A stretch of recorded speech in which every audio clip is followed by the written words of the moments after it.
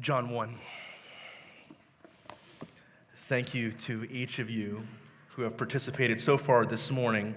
Every single time Brian opens that box, I go, what are you going to do with that, Brian?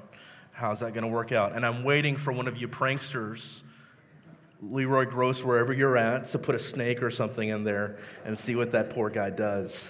Thank you, Joe and Ryan, for helping out through instrument this morning. Lorena, as always, thank you so much. And of course, Lori.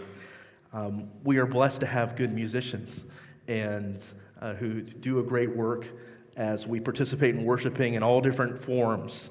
And so now we're going to worship through the hearing and receiving of God's word. So John 1:14 is where we're going to be at this morning. There are two rules that I try to follow when it comes to preaching. There's two things that I try not to talk about. One is sports illustrations because they're corny. I try to stay away from those. And the second thing is talking about the weather. And I would like to break that second rule this morning.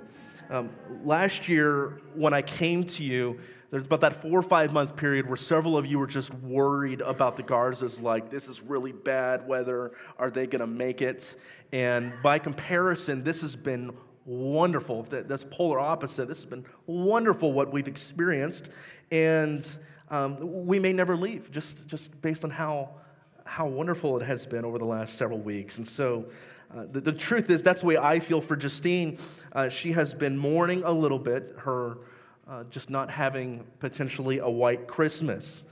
And however, though, as I have looked at the forecast, we might have, as we walk out of here this morning or over the course of the next 24 hours, some snow. So you will know within the next 24 hours whether Aaron or Justine have had a better Christmas.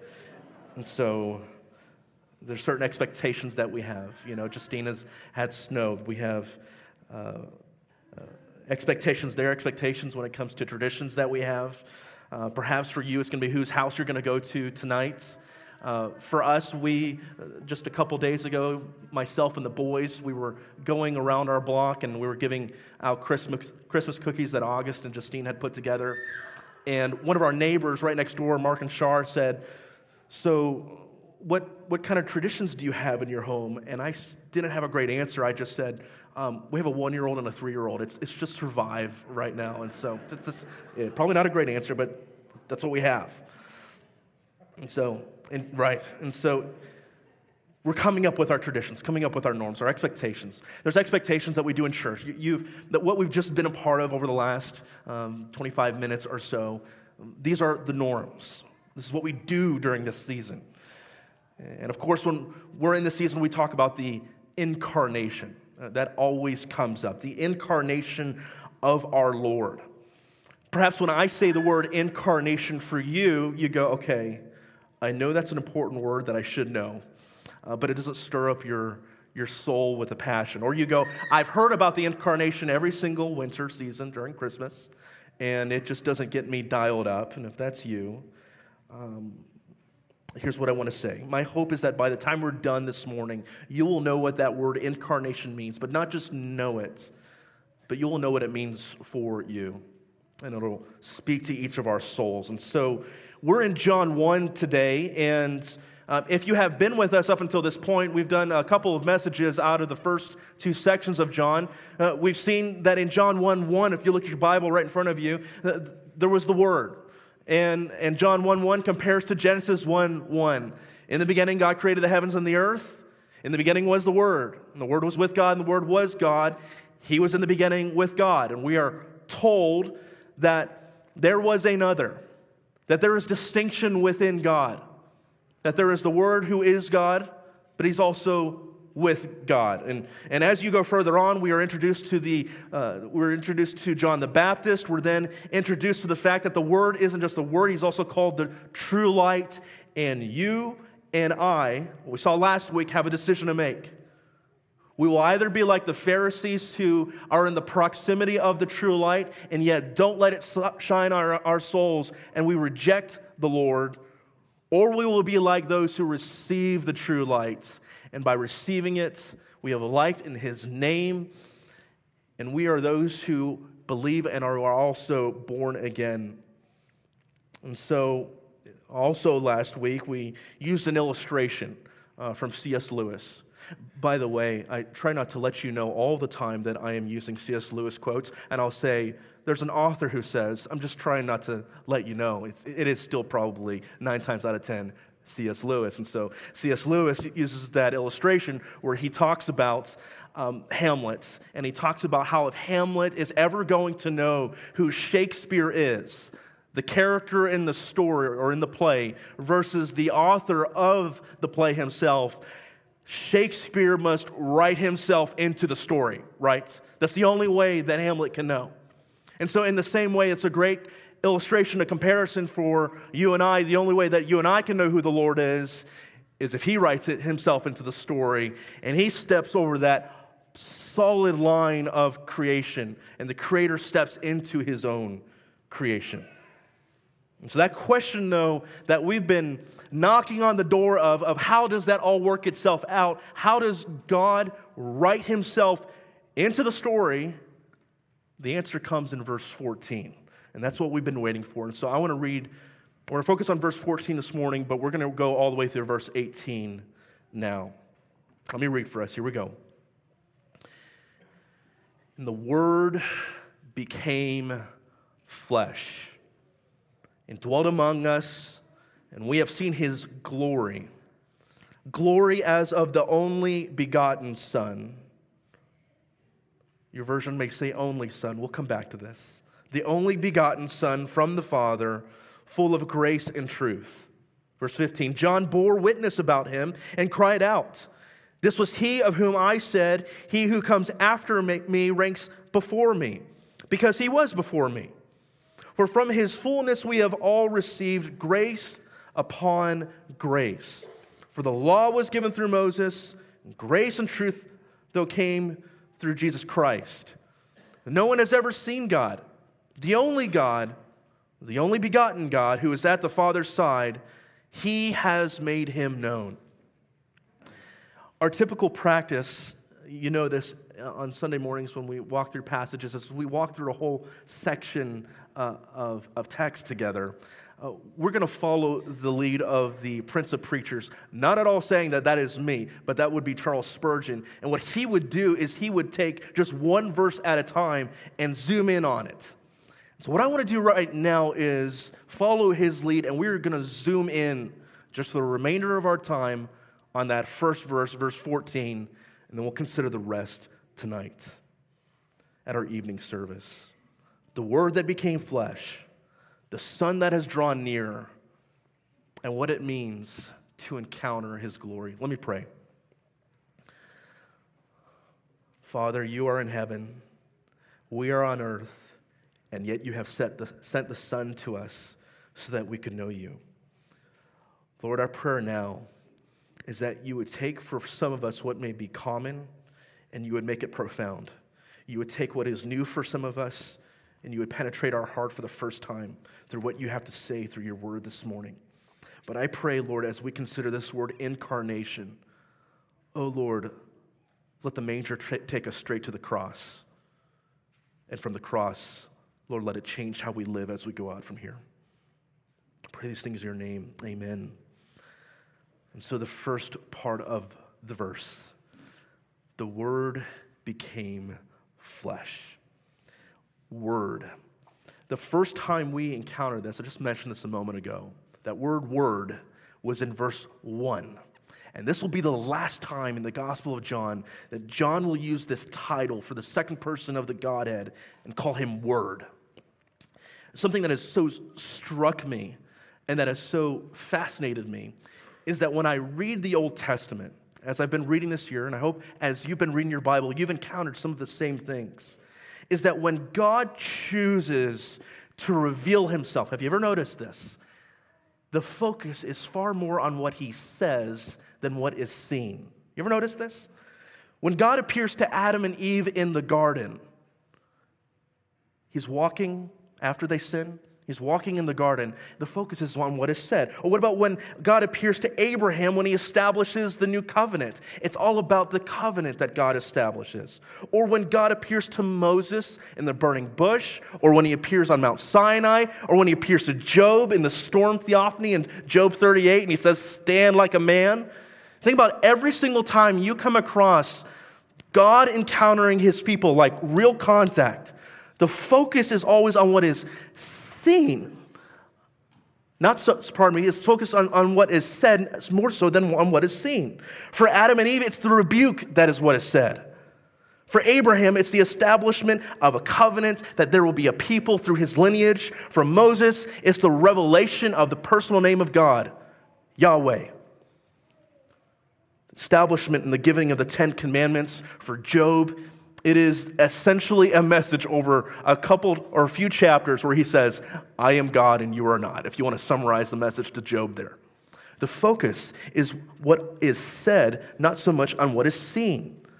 And so God's ultimate self-expression to us, I believe, is his word. And now his word becomes flesh. And that's what we mean when we say incarnation. The word becomes flesh. All right, take that second word now. So we got word, what about flesh? Does it strike you odd that he uses the word flesh instead of human? He could have easily said the word became human. That would have sounded easier. That would have made more sense. There's plenty of Greek words that John could have used, but he chose this one to say he came in the flesh. Why? As I've looked at this week, this is what has struck me. When John uses the word flesh throughout the rest of the gospel, he is talking about fallen humanity. And so when it says the word didn't just become human, but he became flesh, it is a clear indicator that this is not just a man, but this is a man who stepped into the context of our brokenness. And he himself came to live as the light in our darkness, and our darkness could not overcome his light. The word became flesh. All right, so those are the two words. You with me so far? Now let's take that middle word, became. What does it actually mean? What actually happened when the word came down? Perhaps you might be tempted to go, as some have gone in the past, and they said, okay, the word transformed into something new. Or maybe he gave up his divinity, and then he became just a man. Or some have said that he, as the word, always stayed to preserve his divinity. Some say he appeared as a human, and so he was kind of like a phantom man. It's kind of a problem when he's eating fish after he resurrects from the dead in the Gospel of Luke, right? That would be an issue. Or some have said that he's kind of intermixes his nature with the divine. And so are these options right, or are they wrong? Well, let's consider this. I want you to know something, that when it comes to sermon illustrations, I have a knack for making sure that they are my own, or I will tell you otherwise. And here's my commitment to you, is that I will never tell you a personal story that is from somebody else and claim it as my own. But when it comes to really good illustrations like this, some of the best things are stolen. And so there's a guy named Fred Sanders. He is a great theologian on the Trinity, and he actually preached on John 1:14 this week. My friend Tony gave me the clip of this, and I went, yeah, I'm stealing that. I got to show Bethesda this. So I want you to imagine for just a moment, the blue is the divinity of Jesus, and the red is his humanity. Now, I'm showing you what not to do, okay? So this is a wrong illustration. This is how people get it wrong. And so if we mix this together, we have the red and the blue, and I'm told that it takes about 45 seconds to do this, so you'll have to just bear with me as we get this going. I'll go over here to the side. And as it comes together, some have said, well, maybe Jesus, he has a soul that is divine, and he has a body that is human. Does that sound right? No, I don't think that sounds right. The more you do this, maybe take his humanity, take his divinity, you put it together, you start to get something that is similar to what we had before, but is this kind of, I don't know, beginning to look a little purplish to you? What do you think, August? Is that purple? Yeah?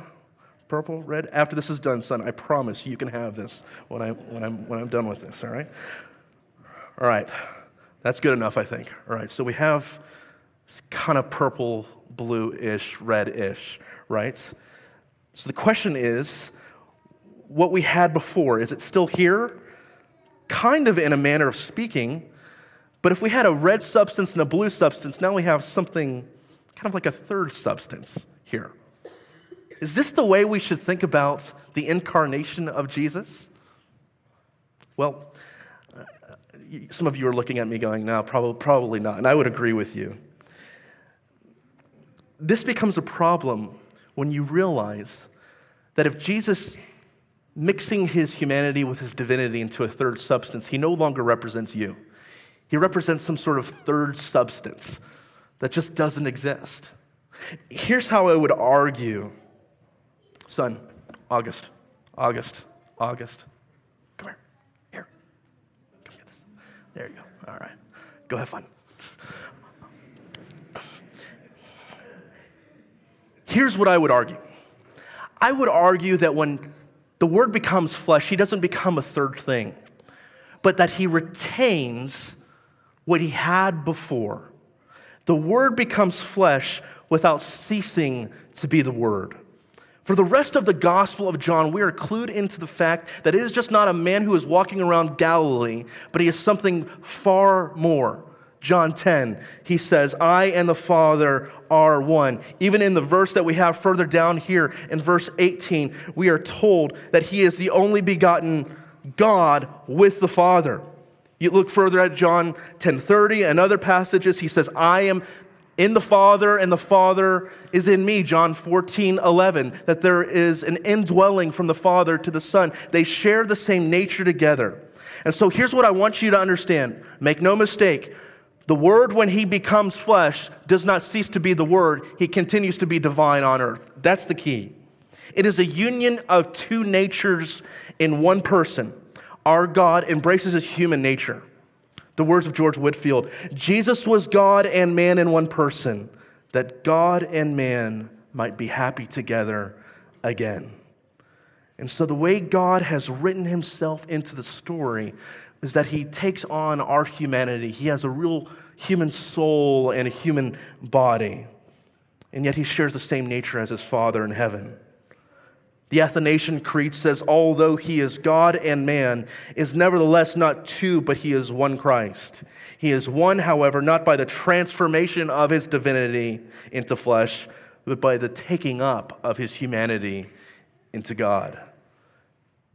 And as I read those words from the Athanasian Creed, all of the former Catholics and Lutherans said, amen. And so you should know this, though, that though, by the way, when you read the creeds, the creeds we may associate with high church people or high church traditions. You should consider the creeds as truly being kind of like what grammar textbooks are to the English language. They define and explain the true reality. And so I want you to know, if you're here visiting or you're checking out Bethesda, know that we uphold these same creeds. The Athanasian Creed is a great explanation of this true reality, that we sum it up in this way, that Jesus is one person with two natures, 100% divine and 100% human. In the example I just used a moment ago with the Play-Doh, the red and blue ceased to be what they were and they became purple. I want you to consider, though, the significance of what we have just said. I did not just do that as a theoretical exercise so that you could be thinking about Play-Doh when you walk out of here. I did it for a purpose, so that you consider the significance of your salvation. If when the Word came down and took on a human nature, and he intermixed and became some sort of third substance, I need you to think about this. Who is it really who is on that cross? He's on the cross for purple people, but he's not on the cross for you and I, right? Think about how important this is for our salvation. He has to be both fully divine and fully man. Have you ever thought about this? Why is it that he has to be this way on the cross for you? He must be divine, because only God can satisfy the justice of God, and only God is unkillable. Only God can rise from the dead. Only God can swallow death and still be left standing. And only a man He had to be fully a man. Not just 50%, but fully a man.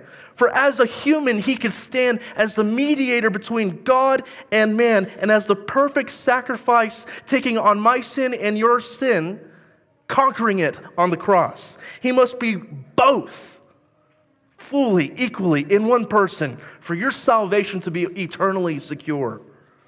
But not only that, so not only consider the significance of what I just said for your salvation, but I want you to ask you to do this. Think about how this relates to how it actually changes your life over the next few days. And step into the paradoxical mystery of what is being given right here. Perhaps you're sitting there and going, Aaron, you just gave an illustration for how this is not supposed to work. So if we were to do the illustration the right way, how should it work? How should I take the Play-Doh and form it in such a way where it would make sense in our minds? Fred Sanders again says, well, if we were going to be fair, it's kind of blasphemous to compare one-to-one like this. God's infinite, and so we probably need enough Play-Doh to fill this whole room. And if we were really doing justice, we would have to fill the whole universe with blue Play-Doh. And you see how just kind of insane that is. You see how kind of ridiculous that is. The truth is, it is so easy, it's so much easier to say, it's not this, it's not this, it's not this, this is not what's happening. But the mystery isn't affirming that which we cannot fully explain. The Bible doesn't spell out completely how he is 100% God and 100% man. And yet we are called to affirm the reality of this paradoxical truth. The Bible is full of things like this. I'll give you a few. Christ is fully God and he's fully man in one person. That's one. We talked about that. Second one, there is one God and three persons. We talked about that much over the course of this last year. Here's another one. You are fully responsible to respond to the gospel, and yet God has predestined from eternity past those whom he will bring into the fold. You're responsible, and yet he predestines. Maybe we should affirm biblical truths, and maybe we were not always meant to define and describe the mystery in a way that makes sense to us and bring it down to earth. I think, for example, Bonhoeffer puts it in a great way. How we fail to understand when we think that the task of theology is to solve the mystery of God, to drag it down to the flat ordinary wisdom of human experience and reason. Its sole office is to preserve the miracle as miracle, to comprehend, defend, and glorify God's mystery precisely as mystery. And so, friend, what I'm saying to you this morning is affirm the mystery of what God has done simply and glorify him. And then after you've done that, make the move and see that this big, mysterious God is bigger than what seems to be your big, mysterious circumstances. There's a God who is bigger than what you are going through. You may not know why God has brought you to the moment that you're in your life, but he does. And I think of the words of what my own Pastor David down in Texas, when I talk with him, something that he has said to me in recent days and other times as well, is that he says to me, you understand that God put you in the boat and he knows what he has for you and he has placed you where he wants because he knows what he's doing. And so stop worrying about the storm because Jesus is in the boat with you and he's asleep. He's asleep and he's not worried about what you may be going through. So your mission this morning is to see that you have been called to be in the boat that he has you in. He's in the boat with you, and your job is just to wake him up. Your job is just to wake him up. So wake him up this morning. Wake him up and pray to him. Turn to him, to this big, mysterious God who's bigger than your mysterious circumstances. He truly knows what you're going through. After all, he is human. And so this is the Word who has become flesh. But secondly, and we'll move quicker through these next two, he dwells among us. This God has drawn near to us. The literal translation of that next phrase, where it says, and dwelt among us, would be that he pitched his tent. Immediately, if you're a good Jew, you would think of the tabernacle stories in the book of Exodus. And you would think about how God takes up residence right in the middle of his own people. He's right there in the tabernacle, encamped among the Israelites. And you might be tempted to go, well, it's just a tent, so he's only there temporarily. And so Jesus only shows up temporarily to take residence, and then he leaves. Moving beyond the fact for a moment that, yes, Jesus does leave, and he does send a helper, the very presence of Jesus, to be with us. His presence never leaves us. And in fact, this is the hope that we have. The one other verse in the entire Bible that says something similar about dwelling with us comes at the end of the whole story. Revelation 21:3. Behold, the dwelling place of God is with man, and he will dwell with them, and they will be his people, and God himself will be with them as their God. He took on flesh and dwelt among us. He has given us his Spirit, who is actually dwelling with us right now in this room. And at the end of all things, he will bring heaven down in the New Jerusalem, and you and I will dwell in the house of the Lord forever, in the new heavens and in the new earth. I love contemplating these things. During presidential election seasons, I also take the time to notice how politicians try to make themselves relatable to people. Do you ever take time to do this? You ever notice how some politicians, they won't wear a jacket, but they'll roll up their sleeves and do like a stump speech, like they're about to get to work or something, right? Or you have some politicians when they go to the Iowa caucuses before election primaries, and they'll be eating all-American food to be relatable to the people around them, give stump speeches on the fly. Or you might hear speeches from candidates who talk about sayings of what people in their small hometown used to say, which are probably all made up, but they say them anyways. And they give you anecdotes to let you know that they're just like you. They're seeking to be relatable to get your vote, right? And they know that you and I, and just kind of human nature, that we are prone to be not just attracted to the right policies, but also to those whom we have a similar identity with. And yet, despite all of that, I know I have asked, I know you have asked, okay, what is that person really like when the camera's not off? What are they really like? What are they really all about? When I think about this election season that we have coming up, and I observe presidential candidates, and I watch the news just like you do, the thing that always gives me hope is to know that unlike politicians, Jesus isn't just like us. He has the same nature as us. He understands us because he actually lived with his 2 feet in the dirt on the ground with you and I. Hebrews 3:17 says, his humanity was made like his brothers in every respect. He's not therefore unable to sympathize with us in our weaknesses. Here's the point. I've done a handful of funerals for some of you over the course of this last year. It seems just even within the last 3 weeks or so, there's been several of us who are in this church body who have family members outside of this church body who have passed away. And for the first time, several of us are going to be celebrating our norms and our traditions in a new way, where someone won't be at that Christmas Eve meal. That chair will be empty for the first time. But my encouragement and my word to you this morning, if that is you in the midst of sorrow, is that before you go into despair, is that you would remember that Jesus himself experienced loss as well. Don't you remember John 10? Don't you remember where he weeps and snarls at the death of his friend who has passed away, and he sees the weakness of those who are around him? Jesus understands loss, and so he understands what you're going through. Have you experienced the frailty of your own body this year? One of our church members, every time I see him, I say, how are you doing, brother? And I won't embarrass him, but you know who you are. And he always looks at me with a smile on his face, and he says, the spirit is good. The body could be better. He says that to me. The spirit is good. The body could be better. Here's what I would want to say to each of you who are dealing with pain in your own way. Things that Ted prayed for earlier, that our elders pray for every single Sunday. What a thought to think that Jesus himself understands the brokenness of your body, because unlike you, he actually has experienced death all the way and then came back from it.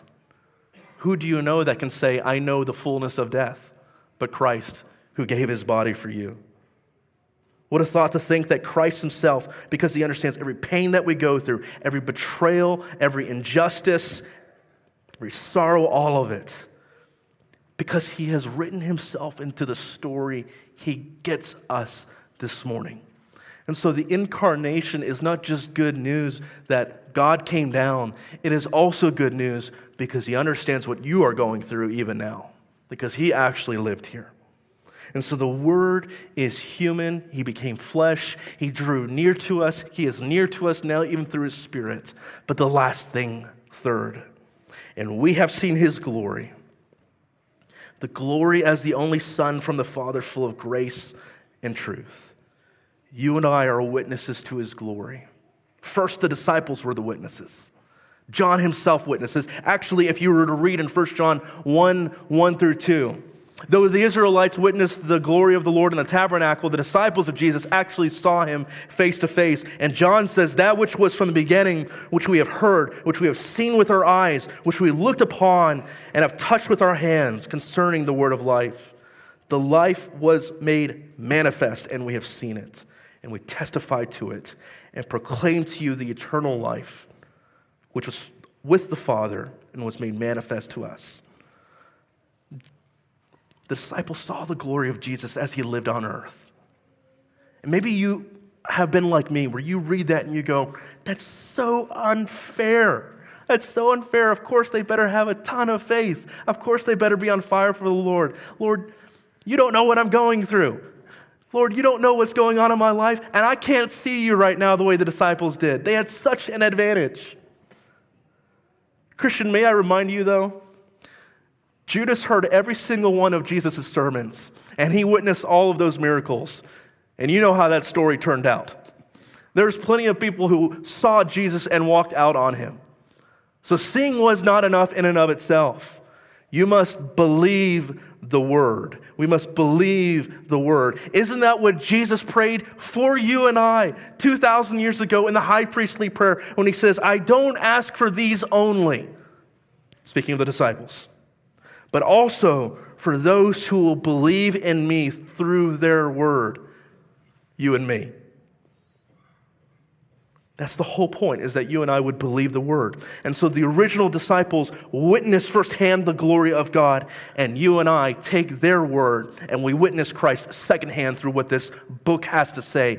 Don't graduate from the Bible. The Bible is the window through which you get to see your Savior day after day. And so if you have lived your life this year and you have tried to find Jesus everywhere else aside from this book, today is a new day to begin afresh. This next year in 2024 is a new year to begin afresh and say, I want to know my Savior who not only lived and died for me, but knows me better than I know myself and wants to speak to me. Not just sing, but the speaking of the word that will get through to me. And this is the glory of the only begotten Son. You might look down at your Bible for just a moment in John 1:14, and you'll notice, if you have the ESV, it'll say the only Son. NIV, others will say the same thing. Why have I said the only begotten Son? Or think about it this way. John 3:16. We all know it, or do we? For God so loved the world that he gave his, who? Only or only begotten? Only begotten Son, right? That's if you grew up doing Awana, New King James, right? That's it right there. An only begotten Son. Whoever believes in him shall not perish, but have an everlasting life. I think you're King James. I think this is where the King James nails it here. It is not just that Jesus is the only Son. It is not just that he is the unique Son. He is those things. But he is the one who is eternally born in eternity past from the Father. Because of what this verse says, how do I know that Jesus has been, as the theologians say, eternally generated, eternally born? He doesn't begin to exist, but he always was proceeding from the Father. Using language to try to describe this reality. He's eternally born from the Father. How do I know this? Because of what the rest of the verse says. This is the first time in the Bible where we were shown that it is not just Jesus the Son, but he is from the Father. The Son who is from the Father. The Eastern Church Fathers talked about how the Divine Father was the fount of divinity. And the second person is the eternal Son who comes from the Father. Eternally generated, eternally from. He never begins, but he's from the Father. The Nicene Creed Maybe you've heard the Nicene Creed, but you've never understood it in this light before. Watch this. We believe in one Lord, Jesus Christ, the only Son of God, eternally begotten of the Father, God from God, light from light, true God from his Father, true God from true God, begotten, not made. He's not created, so don't mistake me. He's not created, but he eternally is born of the Father, being one with the Father. And I read this and I will tell you that as we have been walking through these passages, these 14 verses over the last 3 or whatever, how many weeks it's been, the thing that gets me is how marvelous, how awe-inspiring, how you could not have thought of all of this by yourself. That there is this God who has revealed himself to us in this way. And he says, I want you to know who my dad is in heaven. And I've condescended down so that you would know him. You couldn't have made this up on your own. And this is the one who, in a miraculous way, has written himself into the story. And our verse ends and he says that this one who is from his Father is full of grace and truth. And his grace is that he has come to you and I to reveal the Father to us. And we've seen his grace all throughout this passage this morning. It's not just that he's full of grace, but he gives it to us, unworthy sinners. He's in the boat with you this morning. He's present and he's not going anywhere. And he's here full of grace to give it to you. And we will look more at what that means tonight. Thank you for listening to Bethesda Church's weekly sermon podcast. If you would like to know more about Bethesda Church, you can find us online by visiting our website at www.bethesdahuron.com. Or you can find us on Facebook and YouTube at Bethesda Huron.